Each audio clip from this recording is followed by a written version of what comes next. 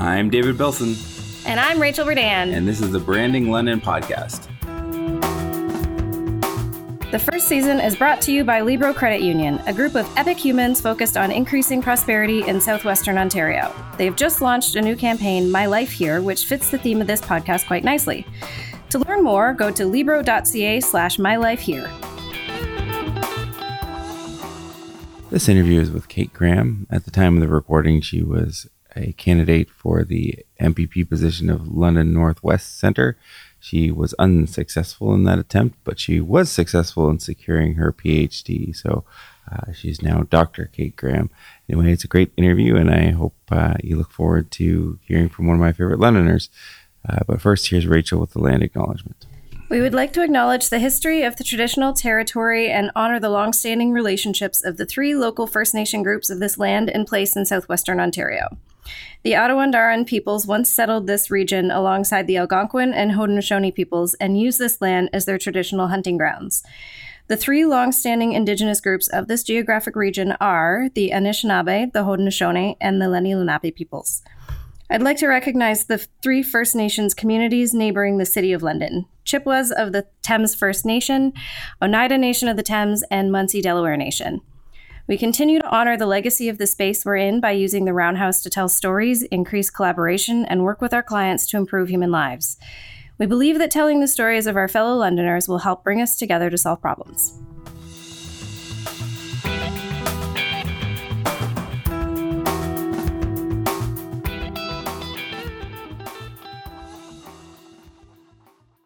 My first guest is Kate Graham. So I'm going to give you an opportunity, Kate, to just, what's your name, position, function? What are you doing? I gave a little bit of a spoiler, but we'll go back to basics. Sure. Yeah. So I'm Kate Graham. First and foremost, I am a Londoner. Nice. I currently am I'm running in the election in London North Centre in the upcoming provincial election. And I spent the last 10 years working at City Hall. I was the Director of Community and Economic Innovation, which meant I did work on strategic initiatives and culture, economic prosperity, and a variety of other things. And really enjoyed my time working at the city. It was really learned a lot about the community that I think has well prepared me for this. And you and I know each other through volunteer work. We were both past board chairs of Pillar, and I think we've met through a variety of other capacities too, just supporting community organizations in the city. So yeah, I'm excited. Pillar is part of the narrative, I think, for me when looking at the social innovation pillar, and no pun intended, but so that's, I'm talking to Michelle Baldwin later on today to kind of bring that narrative in. So it's super exciting. So, for those that aren't aware, we're obviously coming up to a campaign cycle. You're running London North Centre, so you're not elected yet. Tell us what it's like to be a politician seeking a seat here in City London. So, this is my first time running, and it has been an amazing learning experience. As I said, I felt like I knew the city pretty well after living here a long time. I've lived in 8 different neighborhoods in London North Centre. I worked for the City of London. I've volunteered for lots of charities and so on. I am learning a ton about the city right now by just talking to Londoners. So I spend a couple hours every day, literally going from door to door and asking people about what's on their mind.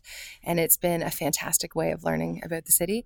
I'm consistently impressed by sort of how engaged the community is and the range of issues people are interested in, and also how different it is, even one neighborhood to the next or street to street. The kinds of things on people's mind is often wildly different. So it's a real education about the city.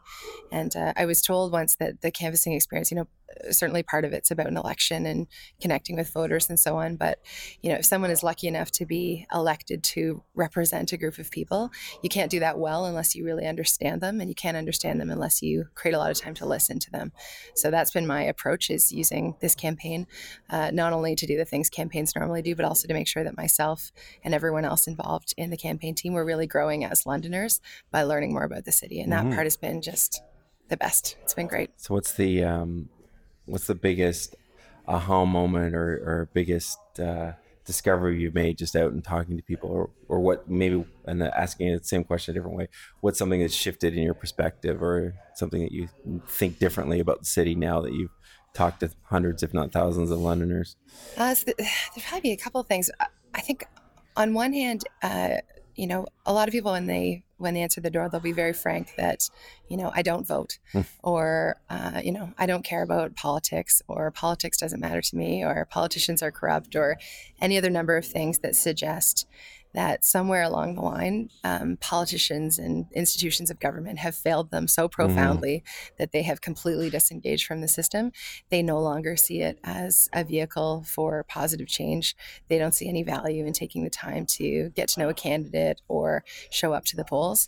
And that's been both eye-opening and also really discouraging, but in some ways also gives us the reason why people who are trying to get into politics or are in politics need to do better. We need to pay really close attention to those people and why they don't see government as a force of good and why they don't see politics as a force of good. We need to understand what's underneath that and hopefully be a part of changing it, rebuilding that trust. Was that a surprise to you? Well, we did a lot of municipal engagement before. Yeah, and I mean, voter turnout at the local level is a lot lower than it is provincially, which is also lower than it is federally. But when we would do engagement work at the city, often it's people self-select to come out. You hold a public meeting and interested folks come out. Canvassing is a very different way of connecting with the community because you're showing up in their space. You're interrupting their evening and talking to them about, political issues or kind of anything else on their mind. And so you get I think a much better representation of how people are feeling. And I've been surprised with how often people, just don't feel like politics is a force of good, and they're very frank and very open about the fact that they don't participate in any way. At least you get open and honest feedback, I guess. Yeah, no, it's good to hear. It's hard to hear, but it's good to hear, and it's important that people are voicing that because it often begs, if the door doesn't slam immediately after that, it usually opens up a really interesting conversation about why they feel that way and why voting isn't worth their time. So yeah, it's been a good learning. Have you been able to convince people to come out and at least vote, if not for you, then re-engage in the process, or is there? I'm certainly working on it. And I often, I'm a candidate. There are other good candidates. People should vote for who's going to do the best job for them. I would work very hard on behalf of the city, but ultimately it's the most important thing is that people stay engaged and vote for who they think will do the best job. Yeah, I would agree, with what's going on, the broader spectrum of political discourse, both sides of the border, U.S., Canada. Yep. I think a lot of the challenges is exactly what you're talking about, that disengagement. And I think it, in the States, it's starting to show it. Literally lives can go on the line when people aren't engaged in taking care of their communities. So hopefully we can shift some of those perspectives. I think, sorry. Yeah, no, go ahead. Yeah. Well, I think politics is often also seen as being sort of really negative, the divisiveness and the attacks and, people not being able to take different ideas but get along and make better decisions by having a diversity of opinions. When they see politics as being something that, a normal workplace doesn't work, where you've got two teams who are at war or where it's just constant attacks of each other. That's not how the real world works. And I think people want to see politics done differently, where it can be an open conversation about different ideas, but people still can get along with each other. And so that's what I'm trying to encourage people who feel really disappointed and just don't want to get involved in the negativity, to say it does not have to be that way. Well, I've seen, London North being the riding so far that has declared candidates. From social media anyway, it seems like there's good dialogue and cross support from you and the other candidates. Yep, for so sure. I haven't seen any negativity yet, but we're not in the full campaign cycle yet, but hopefully that trend can continue. Let's hope. Yep, trying to keep it positive. Yeah. So next question would be, okay. All right. Are we still streaming? We're still good. All right, cool. Next question is quite simply, why do you live in London? How'd you land here? Why'd you stay? So my dad's family has been in London for generations. I don't know exactly how many generations, but as far back as we can trace, there are roots in this area. My mom was from Charlottetown. She moved here to do a master's degree at Western and planned to go back to the island. On her second day here, she met my dad and never left. So yeah, so I'm here because my family and I've got roots here. But certainly when I graduated university at Western, a lot of my peers were left to go to other cities, Yeah, it's 80% or something like that leave from Western. Yeah, the kind of perceived greener pastures of other communities. They didn't think that London had what they were looking for. London didn't offer what they needed to start their business or start their careers or start a family or whatever kind of was priority at the time. For me, I'm a big believer in investing in the place where you are and making the place where you are as great as it can be. So I chose to stay in the city, and I've had a really good experience in this community. I was able to find work in the field that I was interested in. I did a master's in public administration in local government. I was able to find a job working for the city. I was able to find nonprofits that I really cared about and be able to find meaningful volunteer roles. As I said, I've lived in a couple different neighborhoods in the community and have really enjoyed that too. I currently live in Old East Village. It's fantastic. It's everything people talk about the village as being. Things, really well. A lot of craft breweries. Oh, like craft breweries, artists. Really caring neighbors. When I bought a 100-year-old home, and it's been really wonderful to hear how interested people are in the history of buildings in Old East Village, which is great.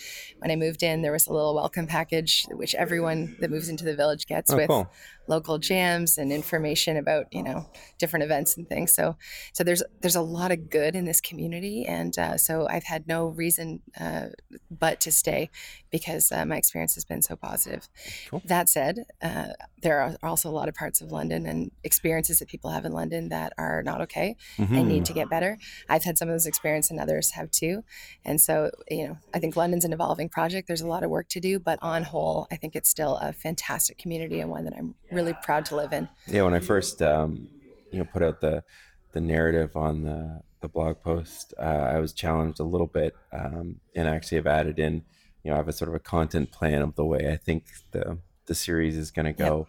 And I called it the City of London of Missed Opportunity because we haven't always embraced, inclusion, diversity. And, you and I would know from work on Pillar, there are many organizations who are trying to change that, Pillar being included within that.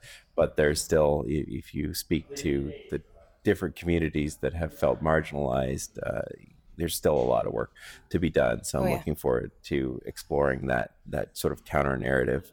Is it the city of opportunity for only certain people or things like that? Yeah. So, one of the last big projects I worked on while I was at the city, and probably one of the best learning experiences for me, was on the diversity and inclusion strategy.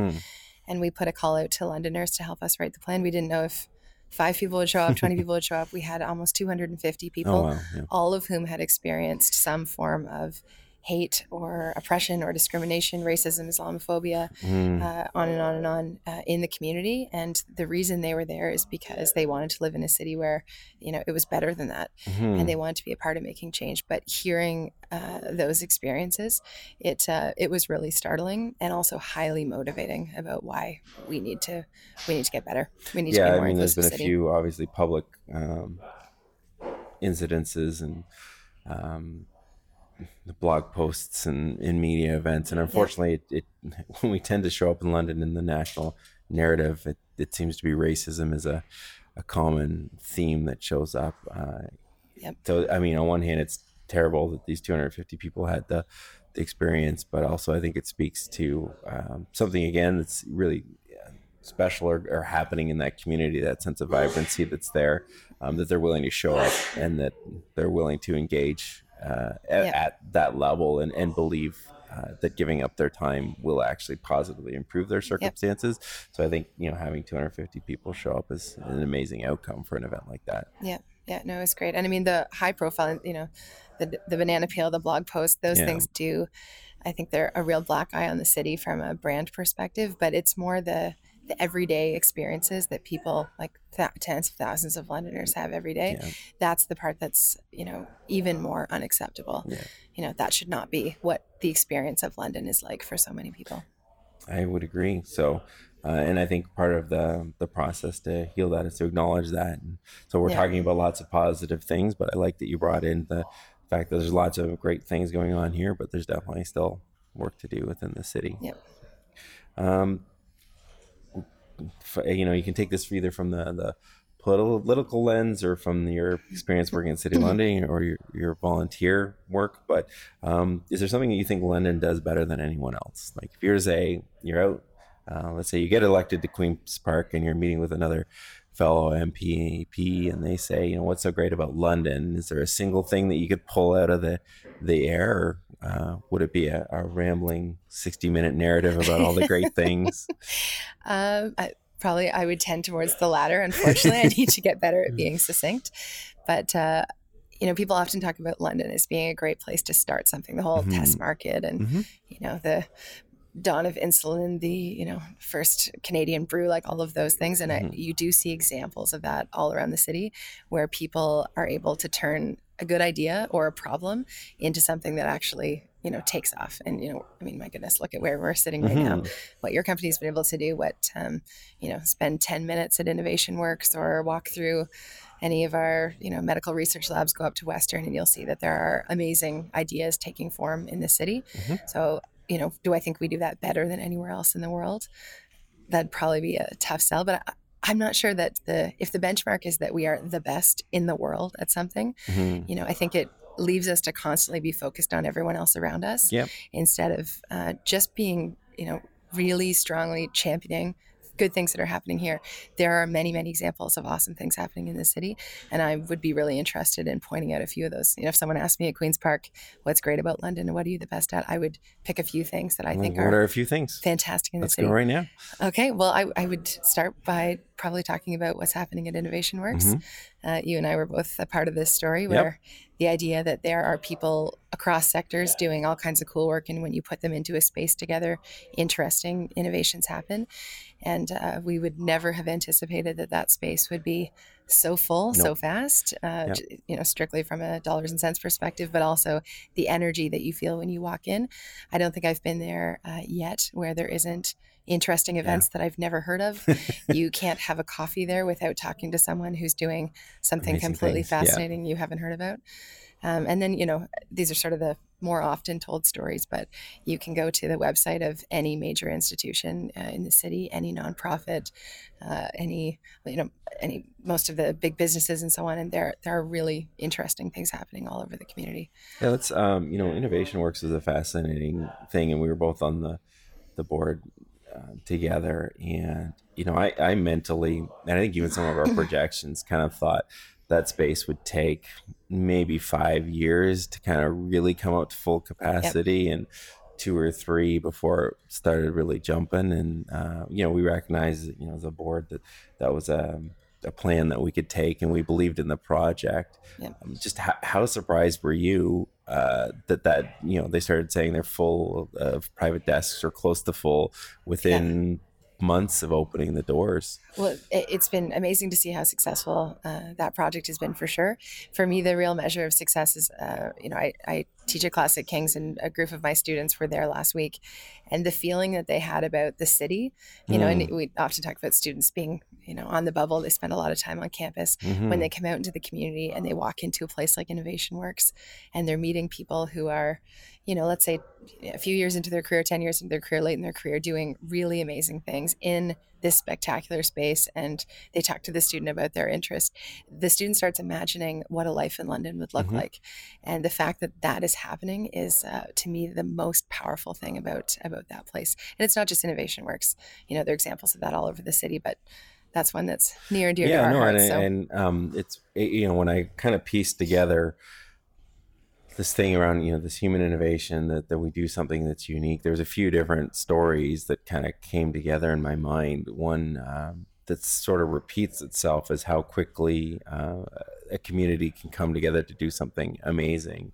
And community, I don't necessarily mean in the city, but like groups of people, like the London CYN, the Child and Youth Network, is another example where there's something like 400 organizations that collaborate on youth well-being and childhood and raising better children. And that sort of just happened.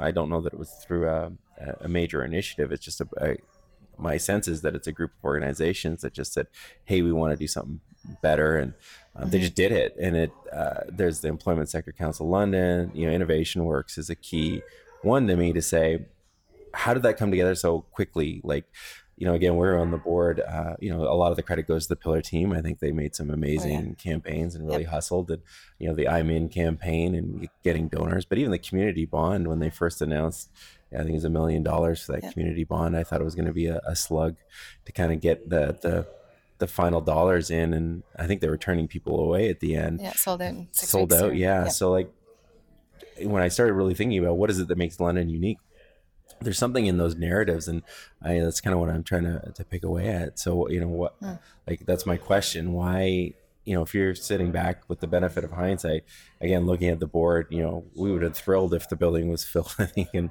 5 months or 5 years. I mean, that full. And it happened in the space of 6 months after opening. What is it that allowed that to happen, do you think? Or do you have any ideas about the coalescing of forces that happened to get that building that full? Was it just a pent up need that, we obviously had identified the need in the organization that said, yes, this need is, but I at least underestimated the demand for that within the city. So sometimes I feel like, if it's probably a common metaphor, but if you think about a city as an onion, and, the longer you live in a community or the more you get to know a community, you can peel back the layers and really see kind of what's underneath, what's at that core. Yeah. And I think Innovation Works was an example of a bit of a peel back where, a lot of the people in that space were already doing really cool things. The collection of, there's 130 or so tenants in this space, many of whom, they didn't start the day that Innovation Works opened. Right. Yeah. But what it allowed is for people to, in a moment, come in and be able to see all of that work all together, to be able to connect with those people, to deepen relationships between sectors, organizations, entrepreneurs, individual firms, individuals, and so on. And so it created a way for the community to come together and get to know each other a bit better. And there's a real power in that. So I don't know that it created something new. I think it maybe just strengthened something that was already happening. So what, for those that don't know, there's the culture office at the City of London where you were working, and you had innovation in your title. What is the city's role in sparking innovation or helping cultural advancements within the city? Obviously, there's management of funds and some grants, I think, that happen. But really, when you're sitting at City Hall and in your performer role and helping to, I don't know if encourage or spark or facilitate is the right set of words, but maybe explain what the city's role in some of this stuff would be. Yep. Well, and there'd be different perspectives on what the right city role is. My personal opinion is that the city needs to do a couple of things in any sector, and we can certainly in culture this would be true. So the city needs to be a great supporter of good things already happening. So for example, when the London Music Office was launched, which has been just, I think, fantastic for the city, it was a good collection, Tourism London and the Arts Council and many others were involved in it, but the city, provided the funding and ultimately was the home for the office. It wasn't because that started the music sector in the city. Quite the opposite. We had an incredible music sector for many years, very talented musicians, as well as the support industries around music. Those things were already happening, but it was an investment for the city to support the growth, to promote, to strengthen what was already happening, and it can have powerful results, as it has in that particular case. So I think sometimes the city also needs to play a role in sparking something, and you'll see examples in the design of funding programs, for example, where a little bit of money with the expectation that it leads to great things. The Sparks program would be an example where literally it's to do that. It's to give that little bit of fuel that, maybe it's an idea, maybe it's the motivation to bring a group of neighbors together to make something really good happen. So sometimes the city leads, sometimes the city follows, sometimes the city supports. It can be a variety of things. So maybe explain the Sparks program. I haven't heard of that one specifically. And this one wasn't. This was in the Neighborhood and Children's Services area, but it's very small amounts of money that are given to, often to neighborhood or community groups, but to do interesting things with. And it just, a lot of funding is targeted to big organizations, and it's, intensive application processes and so on. This was intended to be more nimble, more grassroots, and allow good ideas to take shape. So, it wasn't in my area, but just an example of where, I think the city was able to do something pretty powerful with not much money. In the Junos coming to London in 2019, that's obviously really exciting. Is that a byproduct of that London Music Council bringing those people together? Is that Tourism London specifically taking the lead? Like, is that an example of the city working together across different groups? I would assume to do a bid like that. I'm not familiar with that process at all. But yeah, well, I mean, Tourism London and others, a bid like that is an extensive process. But for London to even be on the radar, a lot of things have to be happening in the city, which includes, the work of individual musicians. It includes music venues. It includes the media, the kind of buzz around the music sector that's needed to make London seem like an exciting and viable location for an event like that. So for sure, you need, Tourism London's done a fantastic job of championing that, the music office and others. But ultimately, I think that's a real success for the entire community, because we would not be hosting the Junos if there weren't already. I think it's a real vote of confidence about what's already happening in the city. And that's, again, my theory is that there's some really good stuff happening in the city. It's maybe just not as commonly known. That's part of the challenges that I'm trying to mitigate with this program. What does innovation mean to you? You had it in your title. What does it mean to you? So there's a lot of different definitions of innovation. Sometimes people define innovation as being something new, or finding a new solution to a problem, an old problem, a new problem. I think innovation can take many more forms than that, though. It can be the creation of something new. It can be incremental improvements to something that's already happening. Sometimes it can be just doing the same thing in a better way, in a different context, making some change that makes something take off. So it's a tough word, and it's become a bit of one of those buzzwords that's used to mean absolutely everything, to the point where I think, unfortunately, it loses a bit of meaning. But at its core, I think it's about getting better. It's about, finding ways to do things better, to make things better, to support people. It can mean a lot of different things. And, with my, the theory that I had is that London maybe does human innovation better. And it's that concept of coming together. So again, with the London CYN, Child and Youth Network, with Innovation Works, all the sort of case studies we've talked about, it would go towards that definition of there's already something there that's happening. We're just innovating a different way of getting those connections together and people together in the same room, and again, combining the best practices across 400 organizations in the case of Child and Youth Network to improve all 400 members of that network, or of that collaborative. Same sort of thing, I guess, with Innovation Works. You're bringing people who are already doing great things. Mind Your Mind comes to mind as a tenet of Innovation Works. They're doing great things before coming into the space, but it allows them to connect with other people who are doing great things, and that's where that additional innovation happens, I guess. Yeah, well, I mean, it's not a coincidence that London has especially for the city size, an unusually large State of the City address, and unusually large business achievement awards. The Pillar Community Innovation Awards is 1,000 people plus. Those kinds of things don't happen in every city, where there's an opportunity to come together and talk about the city, to celebrate people in the city. People show up consistently year after year, in an unusual scale for a city of about 400,000. So that says something. Well, I was talking to you before we went live, but we had a client from LA come in, and they have a lot of awards ceremonies there, and they're actually blown away by the size and scale of the Business Achievement Awards. They amazing. Said even in Burbank or the studios, you wouldn't see that in some of the recognitions that they have. So for them to kind of be shocked by this town of 400,000 bringing an event of that scale and magnitude was really interesting, because we take it for granted that we go to these events, but even to have that outsider's perspective of, wow, this is pretty amazing. I mean, Jerry talks about the Achievement Awards being the largest in Canada. Why do you think that is? Why do we have 1,000 people at the Chamber, the Innovation Awards? Again, I think around the same numbers for the State of the City Address. Pillar Innovation Awards around 800, I think 900. That's a as you said, a large draw for a city of this size. What brings us out? Well, for me, and I feel like I know London reasonably well as a longtime Londoner, and through a variety of involvements. I learned something new at each of those events every year. So at the Innovation Awards, for example, when they showed a video of there's like 50 or 100 people who get together weekly and play ukuleles, for example. I had never heard of that before.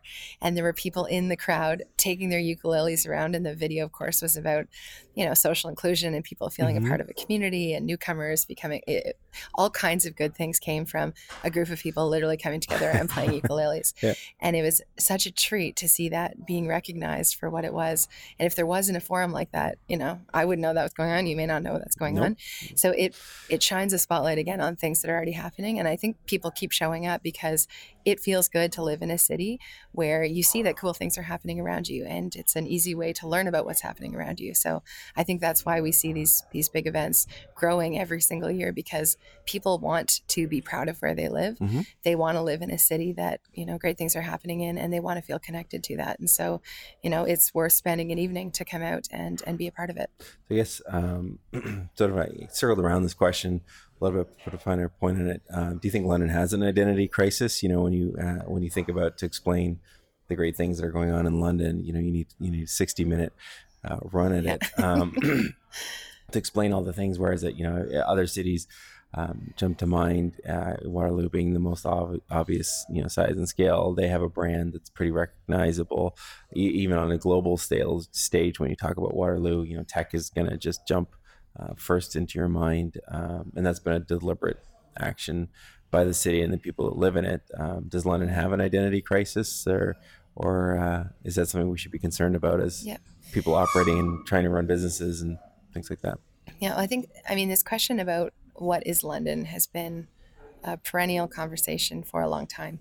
If you think back to everything from Ambassador London, the London Plan, the City of Opportunity, most State of the City addresses, Vision 96, we could keep going back and back. And the question about what is the community, what is London all about, is sort of central to each of those discussions. And I think sometimes, it's worth maybe even taking a step further back and asking, what is a city brand in the first place? Because it's certainly not a slogan on a highway sign. It's not an image. It's not, a tagline or maybe any one thing. Sometimes people talk about a brand as being what people from other places think of as the community. And certainly that's a part of it. But for me, the more important part of a city's brand, it's sort of the collective of what the people who live there think about the place where they live. It's their perceptions of where they live, which is informed by their own experiences. It's informed by what they value about that place. So some of the most successful city brands in the world, like the iHeart NYC brand, for example, which is, was founded in the 1970s or developed in the 1970s, is still going strong. The reason that's so successful is because it spoke to something that resonated with how people already felt about their city. They already believed that. It connected directly with the pride and love that, New Yorkers felt about New York City. So the idea of kind of creating a brand, I think we miss the mark when we do that. Instead, it comes back to that onion analogy about better connecting with each other, better understanding the community, better understanding each other. And from that, I think we do find that there are a few common things that tie us together, and the answer to the brand question lies somewhere in there. So, and also the city is not some homogenous entity, right? It's constantly evolving. We're about to cross over the 400,000 threshold. A lot of change has happened. The historic image of what is London would not match up today with if you were to arrive here today, with what you would see. So it's a constantly evolving question that requires us to really stop and think about our own experiences with the city, our own values, what kinds of things bring us together, why do people make the choice to live in this community? And it's not one answer, one simple answer. If it was, we would have found it a long time ago. And it may not be something that stays steady for all of time, but it lies somewhere in that collective experience of what being a Londoner is all about. And I think my sense is that within certain circles anyway, there is a lot of civic pride. We just can't necessarily put our finger on it. There was the Ambassador London campaign. There was, as you said, there's been a few other campaigns to draw it out. I guess follow-on question of that is, do you think it's important? Is this project, that we're embarking on worth time? Obviously you're giving up your time today. I don't know if it's because I asked you nicely, but how important is it as we're citizens of this city to have some civic pride, that I Heart New York campaign, because obviously, I mean, New York would have some of the similar problems with London, I assume. Maybe it's different, but there's definitely challenges within that city. I think every city is going to have its challenges, but how important is it that we are proud of where we come from and proud of the things that we're doing, while we recognize there's still work to be done? Yeah, I think it's incredibly important. I have often thought that this city has a real confidence issue where although we have every reason to be proud of being in this community, you will sometimes hear from, and sometimes from people in very prominent voices with with quite a platform to speak on sentiments that do not reflect that. And we need to feel really proud of the place where we live. And I think when people feel proud of the place where they live and invested in the place where they live, they are also more likely to help with addressing some of the most serious problems in that community. So, and there have been some great examples of that. Actually, I think the Prom Queen Grand Theater was a really good example of that, where, something happened and it gained media attention, and you saw within 24 hours, hundreds of Londoners step up and say they were expressing a commitment to the city and a commitment to seeing the city be better, and to showing students and other people that this is an inclusive city. Yeah. So I think when people feel really proud of where they live, they become stronger citizens, and they become a part of the solution to fixing the many serious issues that the community faces. So it's really important. That event was, again, one of the kind of things, like how, if we have a city that's not engaged, and we have a city that's not feeling good about itself, or has a self-esteem problem, that's terms I've used. It may be, again, stealing something from Adam's podcast, Towards London, which you should listen to if you haven't. It's a great narrative. Yes, thanks. He's sitting over there too. Yeah. So he's smiling right now too. Good. It's hard to make Adam smile sometimes. But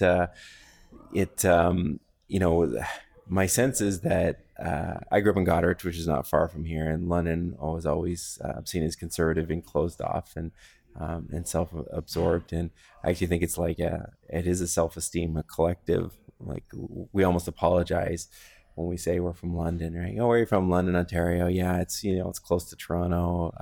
Like, I travel a lot, or used to travel a lot more for work, and that'd be, you'd almost apologize for London and having to add the Ontario.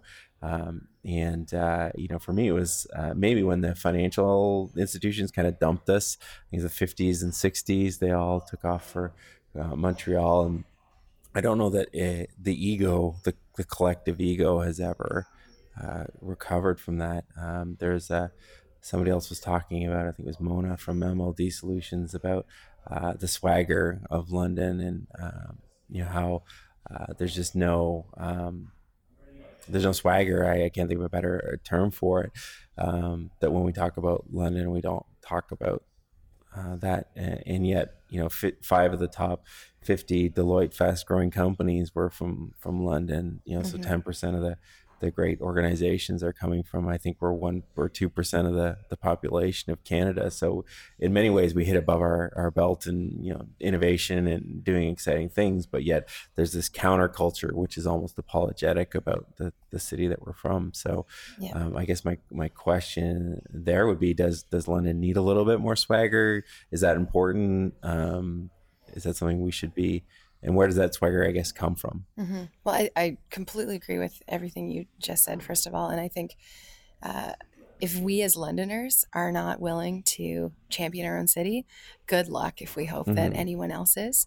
And being a city champion, being proud of where you live, does not mean being blind to the social ills of the community. I think quite the opposite, actually.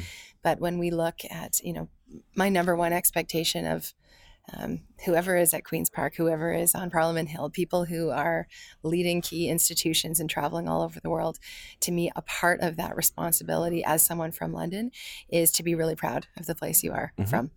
There's probably nothing more powerful that we can do to help not only build the community's reputation internationally. When you think of 400,000 Londoners almost, and all of the connections that they have around the world, it is powerful. So if we are not willing to stand up for our city, it's a lost cause. And I think the swagger comes from that collective pride, and there are cities when when I was doing my dissertation research, I was traveling to cities all across Canada, and one of the most impressive experiences was when I visited Vancouver, and I was doing interviews with civic leaders, members of the media, mayors, councillors, and so on. And every single interview that I did, the person that I was interviewing said, Vancouver will be the greenest city in the world by 2020. Every single person I spoke to said the same thing. And, that was pretty impressive because I didn't see that in any other city. I thought if I was interviewing, 100 Londoners, I'm not sure that I'd hear kind of some shared idea. But that community had come together around the idea of supporting the environment and sustainability and things that are central to why people live in Vancouver and what makes Vancouver so unique.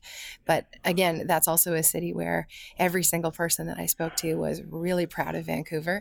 They, that didn't mean that they didn't also name that the city had a serious housing crisis and was struggling with poverty and all kinds of other issues, things that are also true in London. But they were not shy about how proud they were of being from Vancouver. And I think it's sometimes when we hear leaders from the community or just average citizens talking about the city and you don't hear that pride, I think that's what we need to be focused on fixing. That's step one. And how do we, as engaged citizens in London, how do you think we do that?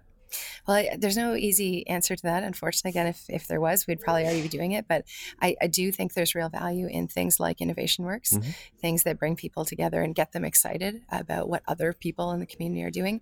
Things like, the Business Achievement Awards, for example, how empowering for, if you gave the example of someone who's a business executive from the States, they come to London, they hear about cool things London businesses are doing, and they get really excited about London. So we need more opportunities for people to get really excited and build their knowledge about the community. And it's not always easy to do. Unfortunately, a lot of those events are expensive and not accessible to the entire community. And we need to do a better job of using more platforms, using many voices in many formats to champion good things happening here, and also to have real conversations about things that need to get better. That's awesome. I guess at this point, I kind of like to open it up. Is there any question that I should have asked you but didn't through this process, or thoughts on, really what the brand story or the importance of having a vision is for the city? I guess maybe that's a thinly veiled question.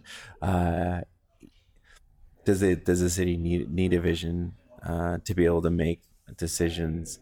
No, I'm going to take this back as a formal question. So now you have a sneak preview of the last question. So there's some really contentious decisions going on right now. BRT, LRT, which I was a big fan of and ultimately lost. And, some of these things without a vision for the city or without a common understanding. Like I go to the Waterloo example, and there's LRT going into that city. And if you think of the high-tech brand that the city has, the fact that it has to attract millennials and retain talent in the city, and we know that students sometimes struggle to afford cars, so making a transportation friendly city, obviously that makes it really easy, I think, for city council and for some of the politicians to fund a larger project like light rail because of the connection. You can see, okay, if we want to be a tech leader in the future, we have to make sure that students and recent grads are able to stay in the city. Do you think decisions like that become easier if there's a better vision for the city, or is that I'm a branding person and that's kind of how I like to think about things? So is that just my personal bias showing up? Well, my experience working in the municipal sector and paying close attention to what's happening in cities around Canada is that these big transformative projects, they're really hard, right? Like if we think that a major transportation project, for example, in any other city in Canada, that everyone was standing around holding hands, clapping and saying, oh my goodness, this is perfect and amazing, and I can't wait till it goes down my street. That is not how that goes anywhere. So we should not be surprised. The experience in London, I don't think is all that unusual. And when you talk to people who have been involved in big transportation projects, in big economic development initiatives, in a whole variety of other things, when you talk to people involved in those in other cities, you will find that the the active conversation that's been happening in London is not unique. Mhm. So I think that's one thing. Even in London, think about the history of Bud Gardens. It was the Labatt Center at the beginning. Yeah. There's a lot of opposition to that project. You had people standing, There was. literally holding hands around a set of heritage buildings. People were convinced that it would just hollow out the downtown and so on. There were all kinds of very, legitimate comments being raised that needed to be considered. Ultimately, that project's gone forward. And I think, if you go to see the London Lightning and you go to check out an amazing restaurant that's nearby afterwards, it's hard to argue that that's been a success. So the idea that these projects should be uniform consensus and only happiness is a fallacy. That's not how it works. Yeah. So, I'm very hopeful. We do see big projects in London moving forward. There are 170 million in provincial funding, federal funding that's been committed. You've got municipal funding as well. The high-speed rail, $11 billion invested in the budget over a number of years. But these are game-changing projects. And although I do use that word probably a little bit too frequently, I really mean it in this case. Those are projects that will change the face of our city. And the fact that people have multiple opinions about them is not something I think we should shy away from. Mm-hmm. We should create more space to hear those views. And unfortunately, when it becomes divisive and about, black and white, yes, the project, no, the project, that's not the question. There have been a number of decisions already made where the answer is yes to both those projects, but there are still questions around what that looks like. And we should make lots of space to talk about those things. But I'm really encouraged to see that things are moving forward. We do see transformative projects in various stages, and we need to make sure that continues. Awesome. So now I'll go back to the question I was originally going to ask. Yeah. Oh, yeah, sure. Yeah. If anyone on the Facebook Live has a question, our moderator Adam will soon pop them in the comments. So we'll open that up, but give you a moment to see if there's anything you asked if you can ask me questions. So open the floor up for that as well. It's a dialogue. So one maybe less of a question and more of a thought to throw out to you is what is the right scale for a brand? Because as I've been canvassing, as I said, I live in Oldies Village. I'm very proud of Oldies Village. I'm wearing an Oldies Village I love the ring, yes, on my finger right now, which I love. There's a lot of pride in the village, and you can, whether it's the heritage signs on people's homes or the many community activities, people feel really proud of their neighborhood. As I've been canvassing, I've been thrilled to see that is evident in all kinds of neighborhoods, right? I was in Blackfriars, and there were many people who had images of Blackfriars Bridge, for example, posted in their windows, feeling very proud and connected by that icon in their neighborhood.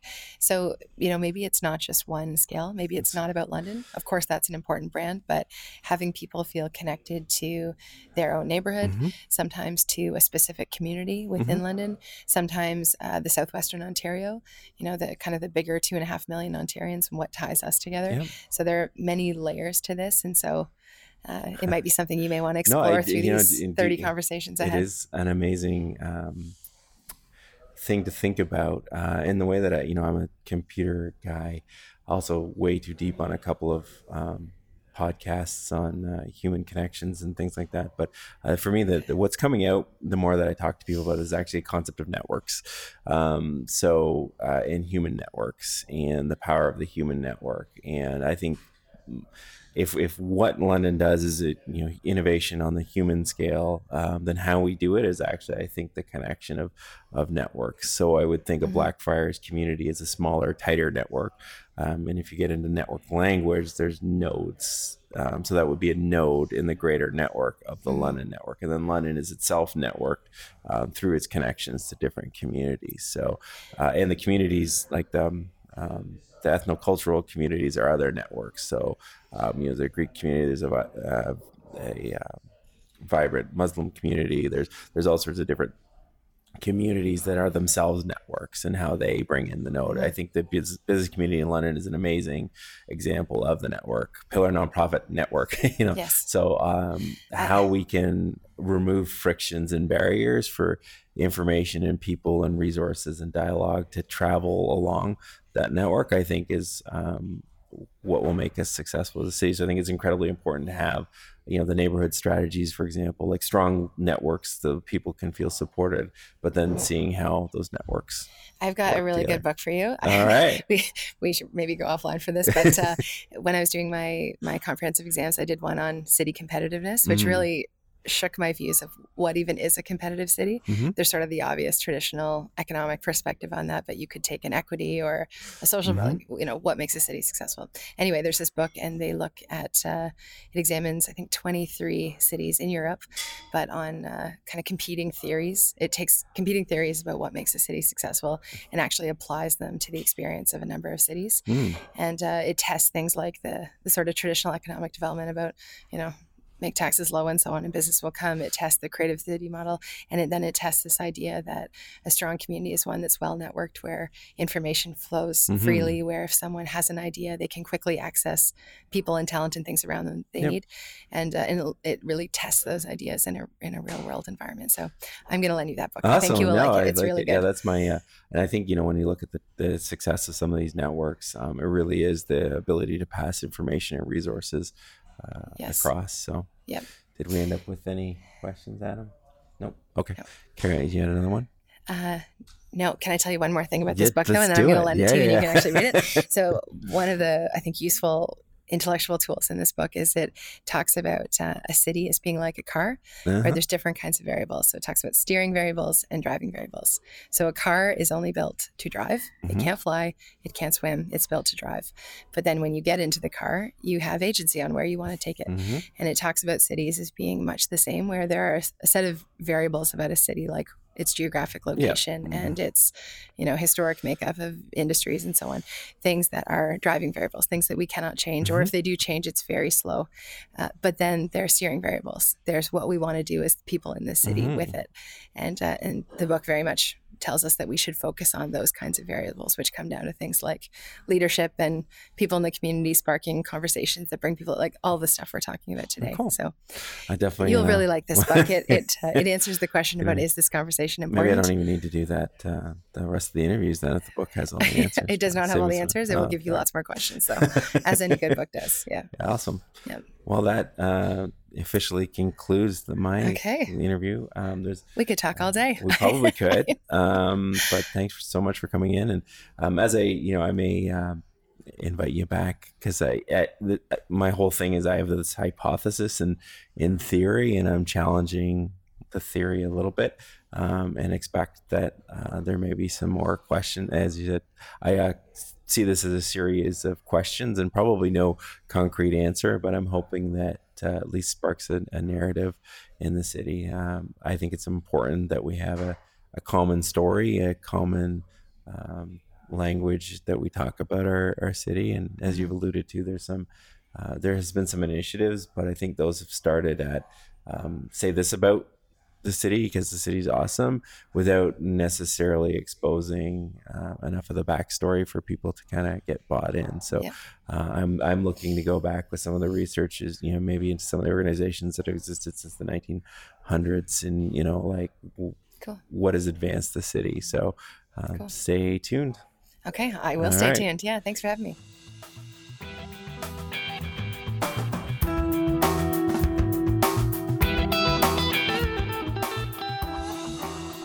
David and I have put our time into recording the Branding London podcast because we love this city and, more importantly, the people in it. Our Traction decided to produce this podcast because this work is aligned with our core focus of amplifying great stories to increase relevance, impact, engagement, and momentum. If you'd like to support us, you can visit our Patreon at patreon.com/brandinglondon. Your generous support will help us to promote this season into more channels so that more people can hear London's good news stories, and it'll help us fund future seasons. To find recaps, videos of some interviews, our Patreon link, or more information about us in this podcast, you can visit ourtraction.com/podcast. Production assistance for this series was provided by Webisodes. Special thanks to Adam Kaplan for his help with recording the live streams and providing the audio from those interviews. We're also grateful for the technical production support of Michael Dales.